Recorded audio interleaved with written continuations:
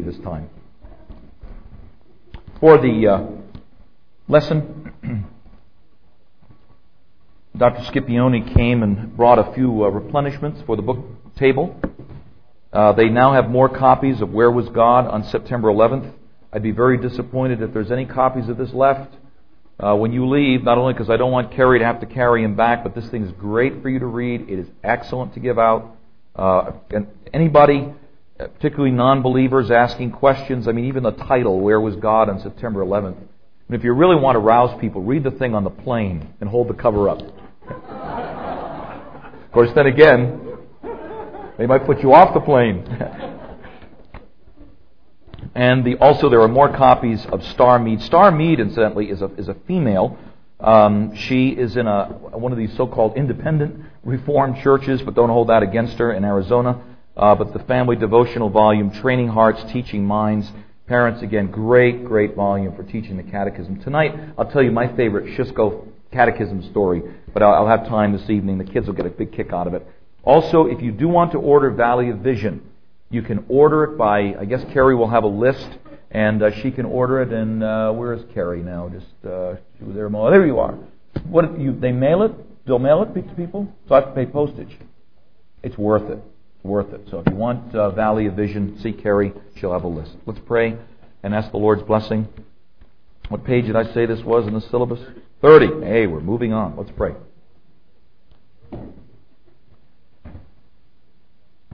Father in heaven, we confess to become weary as the week goes on with all of the fellowship and activities. It's a good weariness, but it's weariness nonetheless. But help us to gird up the loins of our minds so that we give attention to these things that really should energize us in the service of Christ. And Lord, that's our petition, not just that we learn more about Daniel's prophecy, but that we learn about its rich applications for your kingdom, and especially in this section, for your church in this world. We pray in Christ's name. Amen. Daniel chapter 8. We are continuing now in the prophetic portion of Daniel. Daniel is writing still in a time of the dominance of the Roman Empire, or the first beast of chapter 7, or the head of gold of chapter 2. Daniel chapter 8, in the 3rd year of the reign of King Belshazzar, a vision appeared to me, Daniel, after the one that appeared to me the first time. So this is the second of the visions, and it's important you keep that in mind. We're moving now from a message that is designed to be for all of the nations to a message that is particularly designed for God's people. Proof, even though you don't know it from your English versions, is that now Daniel is beginning to write in Hebrew again. He's writing specifically to the Jews or the people of God, because this message particularly applies to the church of that period, or Israel. He's gone from Aramaic to Hebrew because these visions are of events with significance, particularly for the church in the Old Testament setting, or in what we call the intertestamental period. Malachi was completed, we'll say roughly 400 years before the birth of Christ, BC. And obviously, Anno Domini, year of our Lord, we begin dating whenever, 1, 2, 3, 4, 5 AD, and so on. So there's about a 400-year period. Scriptures of the Old Testament are done. Christ hasn't come, but God doesn't stop the clock of history. There's still Israel, there's still a nation, there's still God's people. He's still dealing with them, He's still working with them. And Daniel 8 is about that intertestamental period. Now what's interesting is this is a great lesson in the fact that what is important to God may not be important to the world. See, we tend to think that the world sets the agenda for what's important to God, and that's not so.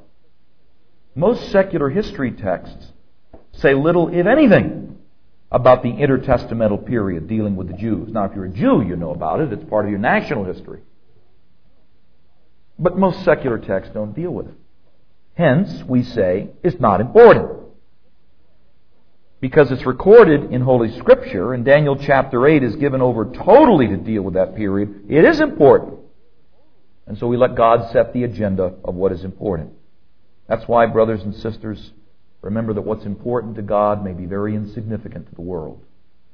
And pastors, particularly, that should encourage you. You think your labors are so insignificant. Well, the world may think it's insignificant. God doesn't. Okay? What is prophesied here is a prophecy of the most horrendous challenge to the entire Old Testament period. It's even more horrendous than what Nebuchadnezzar did. And you'll see why as we go through this. Qualitatively, it is even worse than the destruction of Jerusalem by Nebuchadnezzar. It is qualitatively multiplied in worseness over what Belshazzar did. This is redemptive history. These are things that happened in the past that have lessons for the future.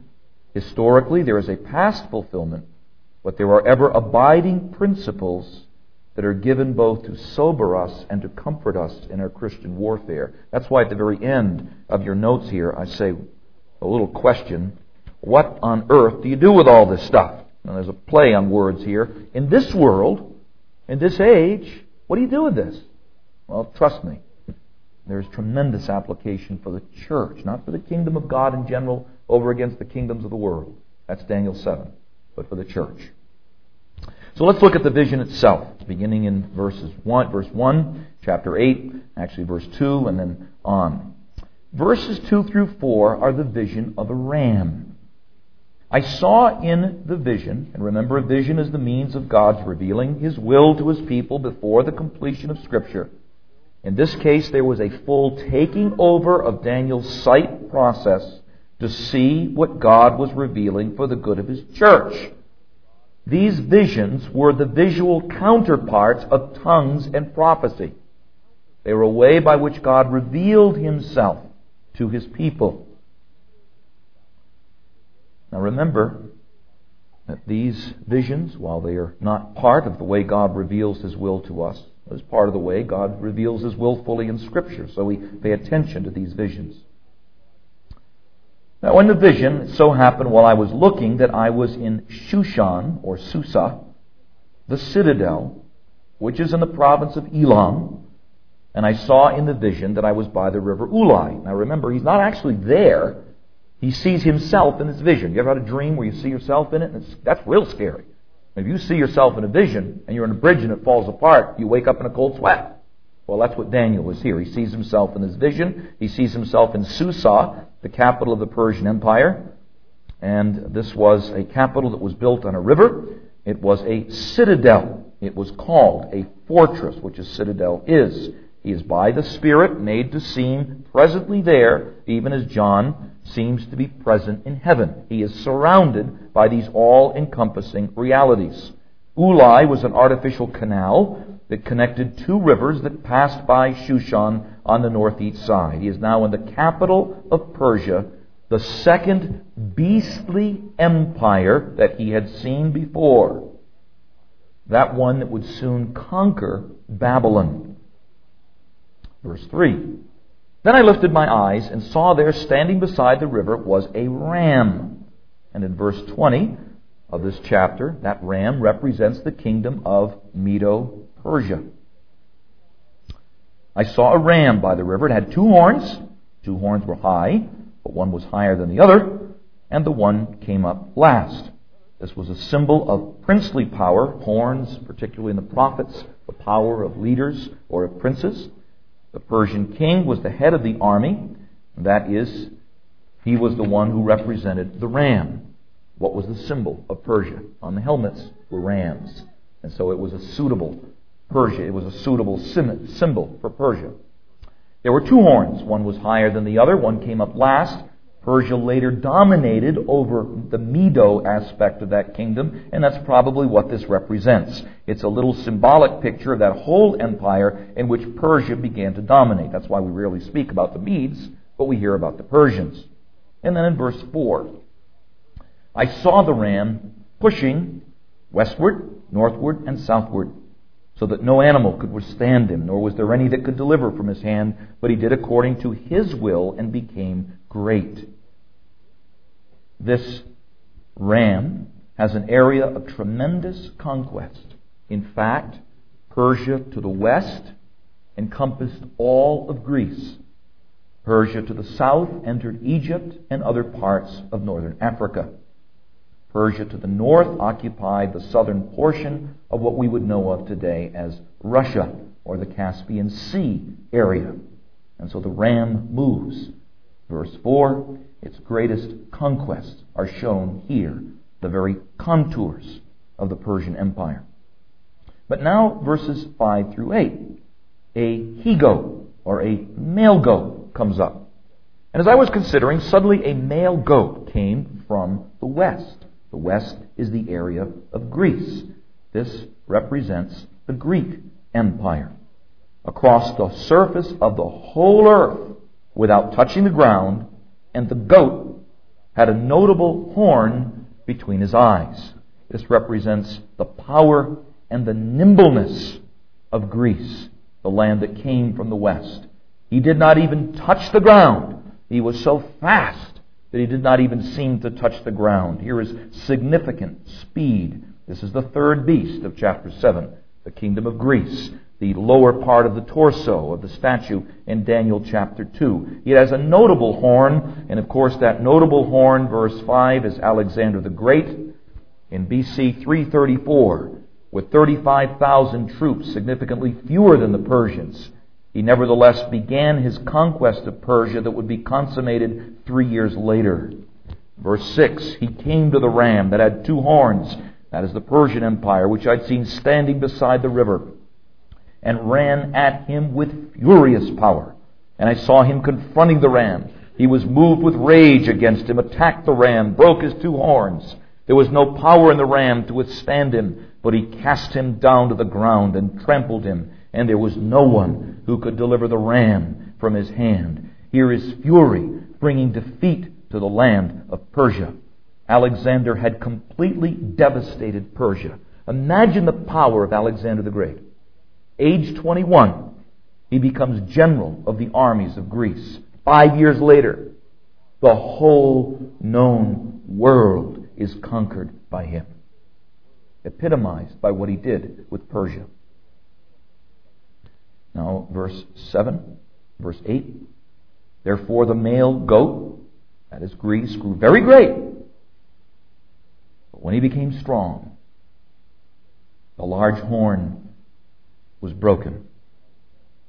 At the age of 32, Alexander the Great died an abrupt and early death at the very peak of his power, 9 years after the defeat of Persia. And in his place, 4 notable ones came up toward the winds of heaven. 4 notable ones after the great conflict for 3 decades after Alexander's death. There emerged 4 leaders of the then Macedonian or Greek empire. The 4 winds of heaven representing Macedonia, the west, Thrace and Asia Minor to the north, former Babylonian Empire, and Syria, which would become the Seleucids. Seleucid, the Assyrian area. Think of Syria today in that area. That was an empire called the Seleucids in the east. And in the south, Egypt, which originally controlled, actually, all of Israel. By that time, Israel had some involvement in Israel. So this is the empire. It's divided into 4 parts, west, north, east, and south. What's significant particularly is the east, the Seleucid, former Babylonian Empire. Now remember, Daniel isn't pulling out old copies of the Los Angeles Times to help put this stuff together. I mean, this is the liberal view of Daniel. See, liberals have looked at Daniel and they say these prophecies are so specific of things that were going to come. He couldn't have written these things before the fact. Well, you'd have to believe that it was inspired by God or something. And so they say, well, Daniel then was written in the 2nd century before Christ. What's the proof of that? Well, there isn't any proof, except for the fact that he couldn't have written it before the fact, because in order to prophesy these things so specifically, it would have to have been inspired by God. And we know that's not the case. But see, that's how specific these prophecies are. And that, brothers and sisters, is another reason why we defend and maintain the absolute authority of Holy Scripture. The fool is the one who questions what the Word of God says when the Bible is full. Dr. Van Til would speak of the self-authenticating power of Holy Scripture. And that's what he means. As you study the Scriptures, there are these internal evidences, proofs, that this is the Word of God. And here's one of them. Now, the little horn of chapter 8, verses 9 through 14. This little horn is not the same as the little horn in chapter 7. This is a different little horn. We're dealing with the intertestamental period. And out of one of them, that is, out of one of the four notable ones, Greek Empire divided north, south, east, and west, one of those, in this case, the empire that was in the east, the Seleucid Empire, out of one of them came a little horn, which grew exceedingly great toward the south, toward the east, and toward the glorious land. This is a small empire. It really wasn't significant in terms of ancient history, but it was significant for sacred history, that preceded, really, the development of the Empire of Rome. Remember, you have the Roman Republic that preceded the Roman Empire that began technically in the 1st century before Christ. So this is in the period of the Roman Republic, 10 horns, things are hunky-dory, but now you've got this little horn operating in his own sphere. This little horn, most would say, and I think rightly, is a leader called Antiochus IV, who reigned between 175 and 164 BC. He called himself Epiphanes, the manifestation. Syria became, under the leadership of Seleucus, a Seleucian kingdom. He was the main Seleucid king. He captured Egypt and then moved to capture Israel. That was about the extent of his empire. He captured parts of Egypt, took it over from what was Persia, and then moved to take over Israel. What is called here the pleasant land. Note again in verse 9, toward the east and toward the pleasant or glorious land, literally the glory. This was the place in which God promised to make His glory dwell. Now, there's no evidence that God's glory dwelt in that rebuilt temple as it had in the first one. But God had attached His glory to that land. His word was there. His priests were there. The temple was there. The milk and honey was there.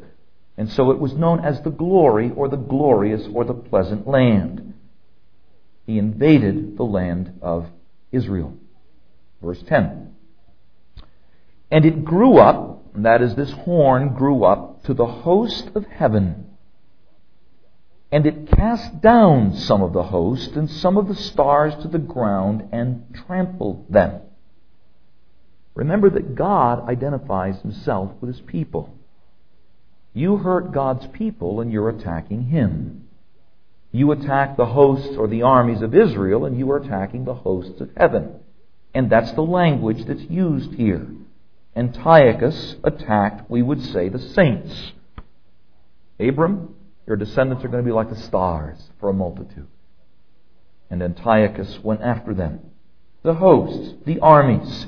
He attacked the armies of Israel, who were the instruments in life of the armies of heaven. And he cast them down. He cast down their stars to the ground and trampled them. Antiochus, in a rage against Israel, sought to destroy the Israelites, even as in Revelation 12 and in verse 4. There was a casting down of the stars to the ground, and a raging beast went out to destroy them. So did Antiochus seek to do that. It is BC 168. Antiochus enters into Jerusalem.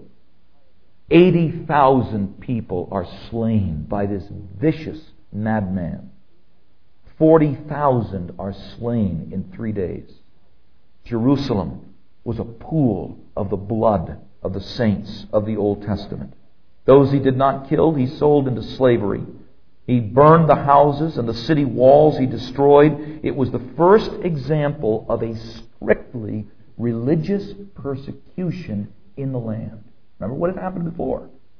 Nebuchadnezzar took the people out of the land, but he didn't persecute them. He either left them there, left them alone, or took them into Babylon, and some went to Egypt. This is the first strictly religious persecution in the land. Verse 24, you see the reference. His power will be mighty, but not by his own power. He will destroy fearfully. He shall prosper and thrive. He will also destroy the mighty and also the holy people. A religious persecution under Antiochus. But there's more in this qualitatively different attack on the people of God. Verse 11, he even exalted himself as high as the prince of the host. He made himself out to be like the Lord of the armies. And by him, that is by Antiochus, the daily sacrifices were taken away, and the place of his sanctuary was cast down. The pride and the blasphemy of Antiochus. The nearest, I think, we can imagine to relate this to is Adolf Hitler. Particularly in his attack on the Jews. Now don't say this refers to Adolf Hitler. That's a very bad biblical interpretation. This is referring to Antiochus.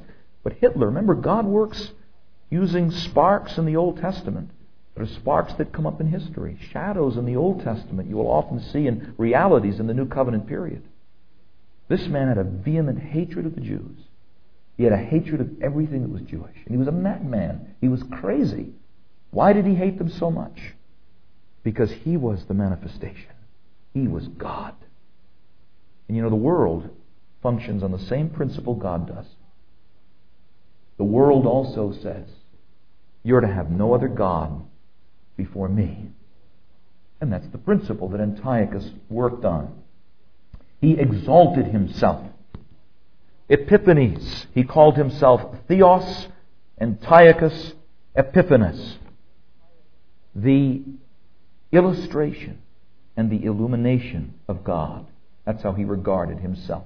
The visible manifestation of divinity. He claimed to be able to control the waves of the sea, and he claimed to be able to weigh the mountains in a balance. That's why he was called Epimanes, madman, by those around him. He was a crazy guy. He was a madman. Daily sacrifice was taken away. He ordered the cessation of Jewish sacrifices and replaced them with two things. One, desecrating the temple by offering the blood of pigs on the altar. And when the priests resisted, he'd slit their throats and offer them up on the altar. He put the idol of Jupiter and Olympus, pagan gods, in the holy place. Why? Verse 12. Because of transgression, an army was given over to the horn to oppose the daily sacrifices. Israel was living in a very wicked, apostate state. It was after this that Israel developed a very special, strict form of righteousness called Phariseeism. Because God judged Israel for its coldness and declension. Because of Israel's transgression, this madman would come and be an instrument of God's judgment. Notice that this epiphany of deity, like Belshazzar and like Nebuchadnezzar, is in the hand of God. Because of transgression, an army was given over to the horn to oppose the daily sacrifices. He was given that power to be the instrument of judgment to Israel. And because Israel had cast truth to the ground, this man would be an instrument to cast truth down to the ground. He did all this, did Antiochus, and he prospered. Why was there such turmoil? God was judging his people who had transgressed his covenant. Remember the end of Malachi, verse 6. God says, you don't obey, and I'm going to come and I'm going to smite you with a curse. And this is part of that curse, although not all of it, that God would send. He cast down truth, quite literally. He destroyed copies of the Old Testament. and ripped them up and cast them to the ground and burned them. He was a dastardly ruler, ruining the one place on earth in which God caused His name to dwell. And it was done to the very saints of God's people. Friends, when God sends His judgment, it's not a pretty picture. And it's very scary. See, we look at the world and we say, judgment on the world. If judgment must begin, let it begin at the house of God. This is an Old Testament picture of that kind of judgment. Verses 13 and 14. 2 angels are beholding the vision. Then I heard a holy one speaking, and another holy one said to that certain one who was speaking, "How long will the vision be concerning the daily sacrifices and the transgression of desolation, the giving of both the sanctuary and the host to be trembled underfoot?" And he said to me, "For 2,300 days, then the sanctuary will be cleansed." 2 angels are beholding the vision. And obviously the question is, how long is this stuff going to last? Answer, 2,300 days. Then the temple cleansed after 6 years and 4 months. It is interesting. 171 BC. Antiochus begins to lay the temple waste and steals from its treasury. 165 BC. Under the leadership of a Jewish nationalist named Judas Maccabeus, on December 25th, the temple was cleansed of all of its idols. And all of the pig's blood and all of the human blood was cleansed in the temple. The temple was repaired, and the lamps of a menorah were relit. The first celebration of the Festival of Lights, what Jews call Hanukkah. The cleansing of the temple, interestingly, almost exactly 2,300 days, almost exactly, not exact, of Antiochus' wicked occupation. Marvelous, marvelous teaching and accuracy of the Word of God. Now, the interpretation, let's get a more careful look at what's given. Verses 15 through 19, here's the interpreter. It happened when I, Daniel, had seen the vision and was seeking the meaning, that suddenly there stood before me one having the appearance of a man. And I heard a man's voice between the banks of the Ulai, that canal, who called and said, "Gabriel, make this man understand the vision." Gabriel and Michael, here's a great question, parents, you can give to your children. What are the only 2 names, proper names of angels given in the Bible? Gabriel and Michael. Here is where Gabriel is spoken. He is a mighty one. He is one of the heroes of God, one of the upper echelons, if you will, of the angels. Make this man understand it. It is God's command. Folks, you wouldn't have any understanding of God if it weren't for His grace. And that's why you don't look down upon people who don't understand the things of God. You pity them and say, "Lord God, have mercy. My decree, make this man understand these things." Gabriel, you're a ministering spirit sent forth to minister to this heir of salvation. Tell him what's to come. And here's the answer. So he came near where I stood, and when he came I was afraid and fell on my face. But he said to me, "Understand, Son of Man, that the vision refers to the time of the end, not the time right before Jesus returns." That's not what's in view in here. Daniel's not skipping over thousands of years of history to speak of the advent of one who hasn't even come yet. And in this case, as is usually the case in the Old Testament, means the conclusion of this particular matter.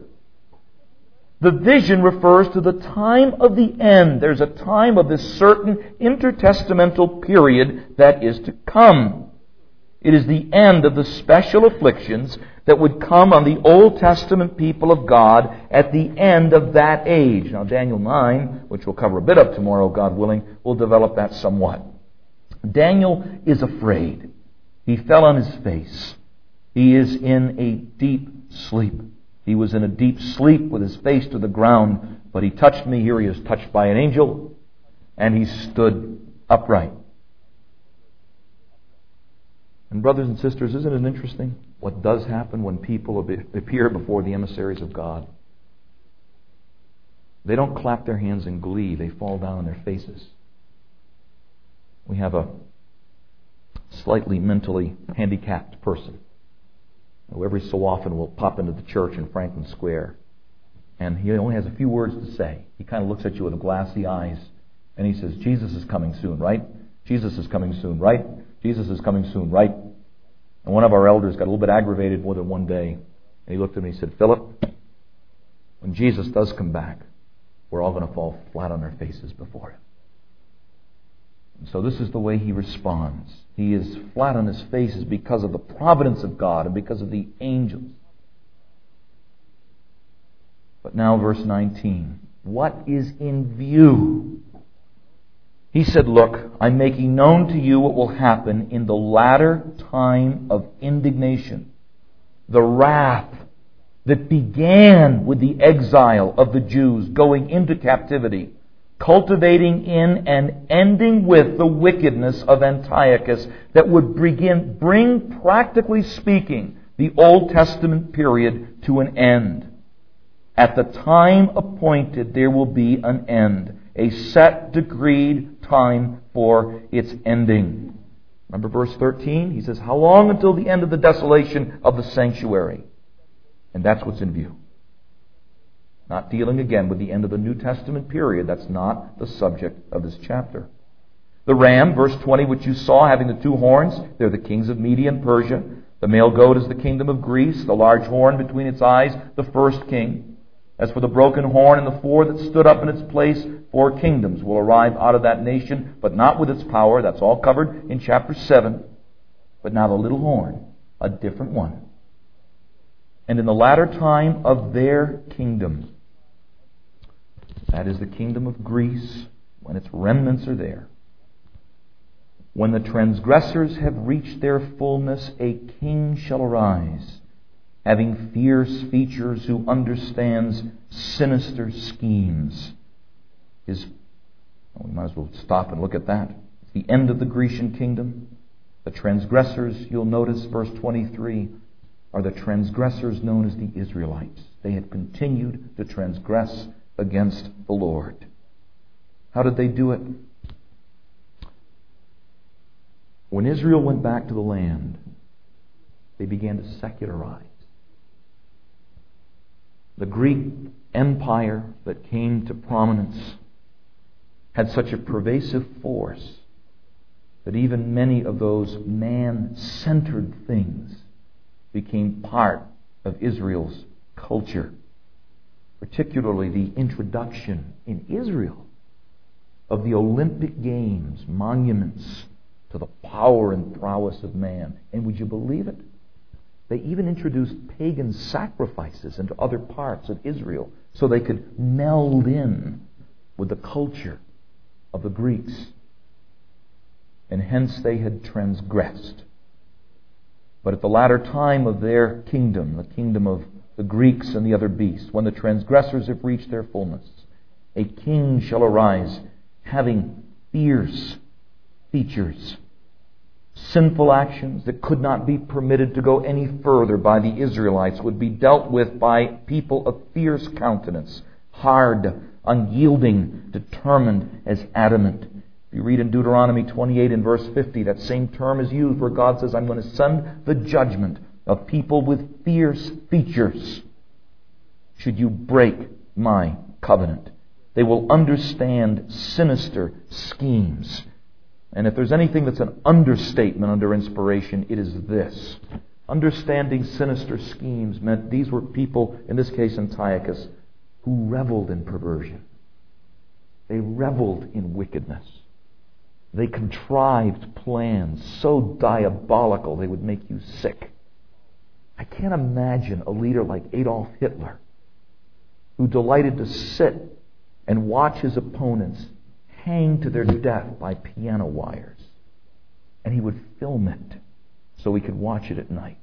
It's that kind of understanding of sinister schemes that's in view. Masters of cunning and wickedness, such as Antiochus practiced. Verse 24. His power shall be mighty, but not by his own power. Notice again, he is under the sovereignty of God. He shall destroy fearfully the persecution of the saints, and shall prosper and thrive. He shall destroy the mighty and also the holy people to a remarkable degree, he says, This one will destroy. He will be an amazement to the Jews. Antiochus burned homes, destroyed city walls, pillaged the temples, taught and burned the Torah scrolls, something never before witnessed. And that's not enough. Verse 25. Through his cunning, he will cause deceit to prosper under his rule, even though it was brief. He will exalt himself in his heart. He will destroy many in their prosperity. He will even rise against the Prince of Princes, but he will be broken without human means. He will destroy many. Mothers and babies who brought their babies for circumcision were paraded around the city by Antiochus, and he threw them off the walls and killed them both. Rabbis who circumcised to seek to impose that part of the ceremonial law on Israel were themselves put to death. You want to circumcise your babies, we'll circumcise you. And their bodies were slit and hacked. Jews who sought to worship Jehovah were burned alive. They were forced to eat pig and sacrifice to the Greek gods or die. He stood up against the Prince of Princes. He substituted a Greek deity above the altar. The chambers of the holy place were used for his lewd orgies, far worse than Belshazzar. Belshazzar used the temple, the articles of the temple. He used the temple itself.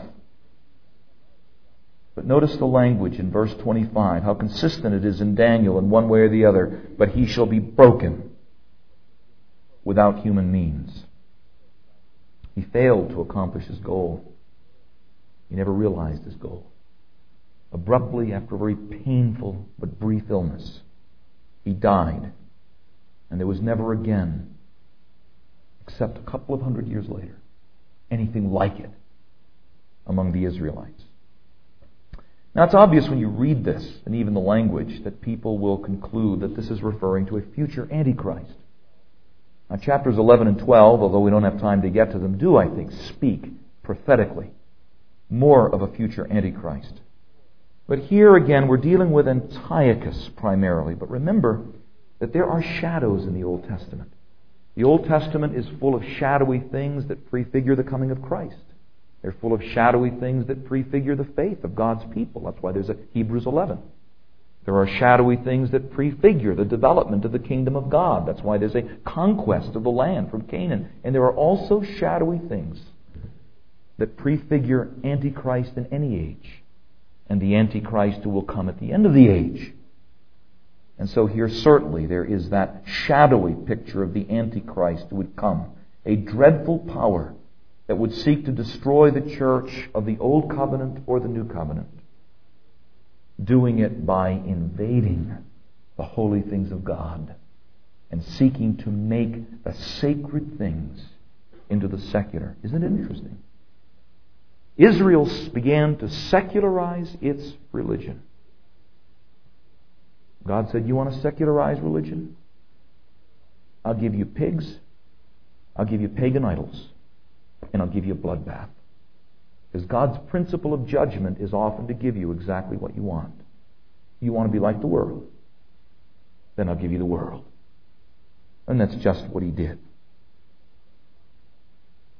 The common denominator, you'll notice, as we've gone through these things in Daniel. Chapter 1, the world will seek to capture God's people through education.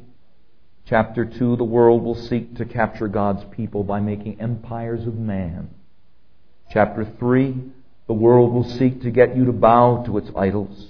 Chapter 4 and 5, the pride of man will be used to exalt itself against God. Chapter 6, as we'll learn tonight, God says, you paid a man the homage that should only be given to God. And chapter 7, the kingdoms of the earth are going to oppose the kingdoms of heaven. But in every case, Satan is saying, you're going to be as God. You're going to be as God. You're going to be as God. You're going to be as God. And it never works. Because God is jealous for his own glory. Notice the conclusion of the matter. Verses 26 and 27. And the vision of the evenings and mornings which was told is true. Therefore, seal up the vision, for it refers to many days in the future. Here's a confirmation of the truth of the dream. These things are true. and they will be confirmed in history, but they're not for now. There's some 370 years in the future, and in terms of serving as analogs for far more down the line, seal up the vision for these days. And Daniel fainted. Probably the way you feel after 2 hours of this stuff. He couldn't take any more. How would you feel if you were picturing the kind of persecution that's going to come to a church in which moms and babies are going to be killed for being faithful, and your children are going to be killed for worshiping God, and clergy people are going to have their throats slit? You can only take so much of that. That's the magnificent humanity of the Bible. Daniel understandably fainted, and he was sick for days because he loved the church. He loved God's people. He loved the work God was doing. And it was almost as if he couldn't bear it. But God said, I'm going to send it anyway. And then remarkably, afterward I arose and I went about the king's business. I was astonished. I was amazed at the vision. But no one understood it. Apparently he tried to explain some of it to people. And they said, you crazy?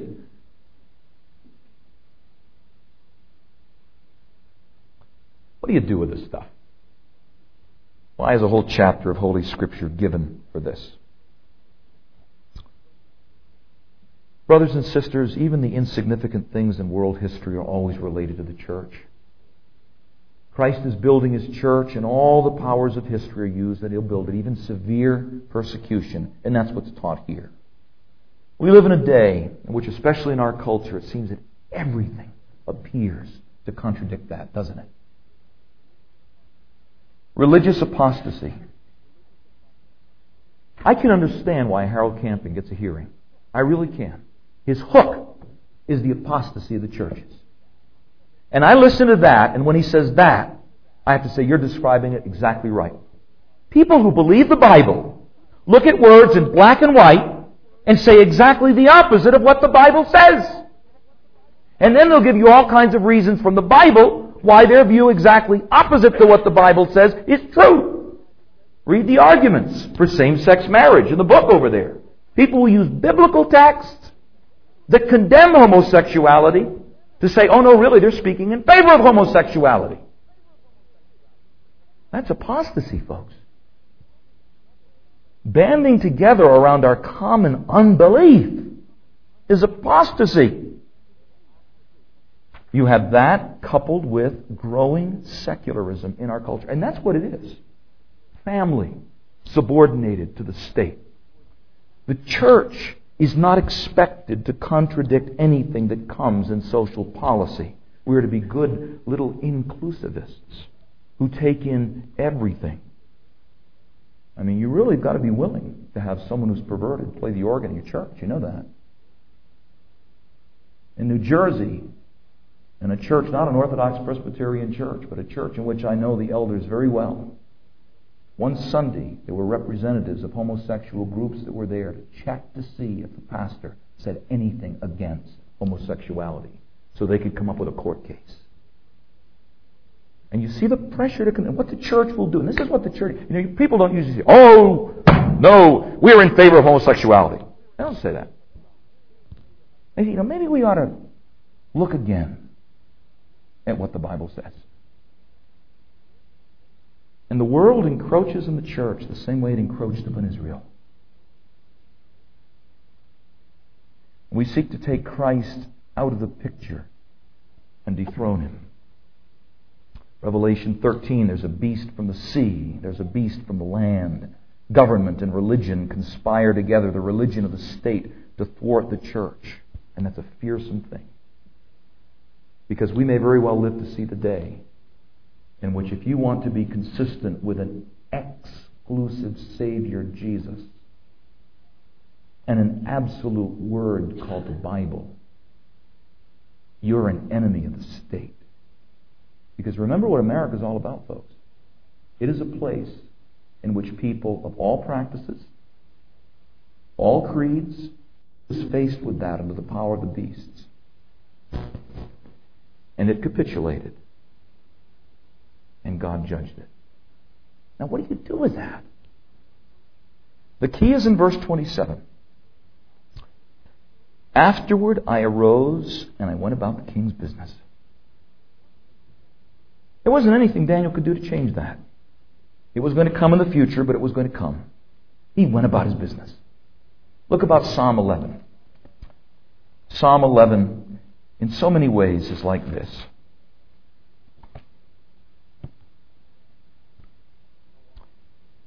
How often we think of this in our own culture today. The confession of a believer. In the Lord I put my trust. How can you say to my soul? And now there's quotation marks that should begin at the next phrase, ending at the end of verse 3. How can you say to my soul, flee as a bird to your mountain? For look, the wicked bend their bow. They make ready their arrow on the string that they may shoot secretly at the upright in heart. If the foundations are destroyed, what can the righteous do? People are saying in David's day, flee, David. Look, the wicked bend their bow. They're getting ready to shoot at you. They're going to destroy your heart. The whole foundation of our culture is going to be destroyed. What are we going to do? That's just what Christians say today. David says, how can you say that? How can you say that? The Lord is in His holy temple is His answer. The Lord's throne is in heaven. His eyes behold, His eyelids test the sons of men. He tests the righteous, but the wicked and the one who loves violence, His soul hates. Upon the wicked He will rain coals, fire and brimstone, and a burning wind shall be the portion of their cup. He'll judge the wicked. For the Lord is righteous. He loves righteousness. His countenance beholds the upright. What do? Brothers and sisters, whatever comes, you be faithful to Christ. We are not going to be able to change by the people that we elect to office or don't elect to office any persecution God may want to send upon an apostate church. It's going to come unless we repent. What do? Be about the king's business. Be faithful. And even though the world will want to push you into its mold, you walk in holiness. And if that means our churches need to shrink because it's so queer that we've got people that really believe this book, then so be it. Don't let the world push you into its mold, and you keep yourself pure. Because the erosions of the world, as it was to Israel, as it was to the church in the early centuries under Rome, are constant. Thinking every single thought after Christ, bringing every thought captive to the obedience of Christ. I'm not sitting here saying, oh Lord, would you please come back and just take us out of this mess. I love the story of John Wesley. There's a similar one about Luther. Someone saw John Wesley on his horse and said to him, Mr. Wesley, if you knew Christ's word and going to come back at noon tomorrow, what would you do? And John Wesley took out his time manager and he read off all the things he'd scheduled to do for the next day. And he said, that's what I'll do. And that's what you do. You be faithful to the Lord, being about the king's business. Power of evil is great. Yes, it is. But what God does is when the power of evil overreaches its bounds, God stops it. The power of evil overreached its bounds when it came after Christ. Christ didn't shun the greatest enemy. He faced it. And He won. And don't ever forget it. Because the reason why all of these things in Daniel are true is because Christ, the little stone, won the battle. And so God says, you stand firm in the strength of His might. Don't you back down if they put a knife to your throat, to slit your throat, if you bow down to Christ Jesus. You say, Lord, I'm going to overcome by the word of your testimony. And when they say, how can you be holy before this holy God? Say, I've got the blood of the Lamb, and I overcome in Him. But we'll put you to death. My God says, be faithful unto death, and I'll give you a crown of life. But don't back down. As we close, look please at Habakkuk chapter 3 and verses 17 and 18.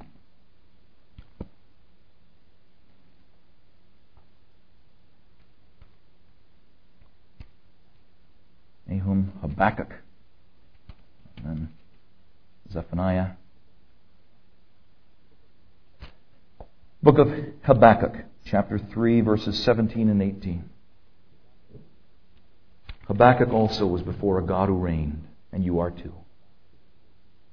Habakkuk was before a very wicked Babylonian army that would come and invade, just as we may be. What's the response? Though the fig tree may not blossom, nor fruit be on the vines, though the labor of the olive may fail and the fields yield no fruit, though the flock may be cut off from the fold and there be no herd in the stalls, yet I will rejoice in the Lord. I will joy in the God of my salvation. The Lord God is my strength. He will make my feet like deer's feet, and He will make me walk on my high hills. Even as Ridley and Latimer were being burned on the stake in England, Latimer says to Ridley, who began to fail a little bit before the fires, "Brother Ridley, play the man. Be faithful unto death. And by God's grace we shall set such a fire for Christ as shall never be put out." And that's the faith of people who know Daniel's God and Daniel's Christ. If you've got to go to your grave for your faith, go to your grave with the words saying, "My Lord shall reign until all of His enemies are made a footstool for His feet." Amen. Let's stand and let's pray. Our Lord, thank You for these sobering lessons about sore trial and persecution that come in the very midst of Jesus building His kingdom. Lord, thank You that You put these two chapters together because they give us a perspective on Christ's victorious kingdom and the chastening that You must send to Your people. Our Lord, thank You that You are sovereign over both, and thank You that You use even the blood of the martyrs to build Your church. Our Lord, we pray for repentance for our land, but we pray even more for faithfulness for Your people. For if the salt loses its savor and the light becomes darkness, what hope is there for our land? Make us a salty people. Make us a people full of the light of Christ. And our Lord, might You be pleased to bring reformation and revival in the churches of our land, and so bring blessing to our nation again. But, O God, should it be Your will that You cause the power of Antichrist to prevail to any extent, we pray, our Lord, that we will be as the faithful ones of old, who overcome by the word of Christ's testimony and by the blood of the Lamb. Our God, remind us that he who overcomes shall receive a crown of life that shall never fade away. Give grace to us and to our children and to our children's children until Jesus comes, that we will overcome by the blood of the Lamb. We pray in Jesus' name. Amen.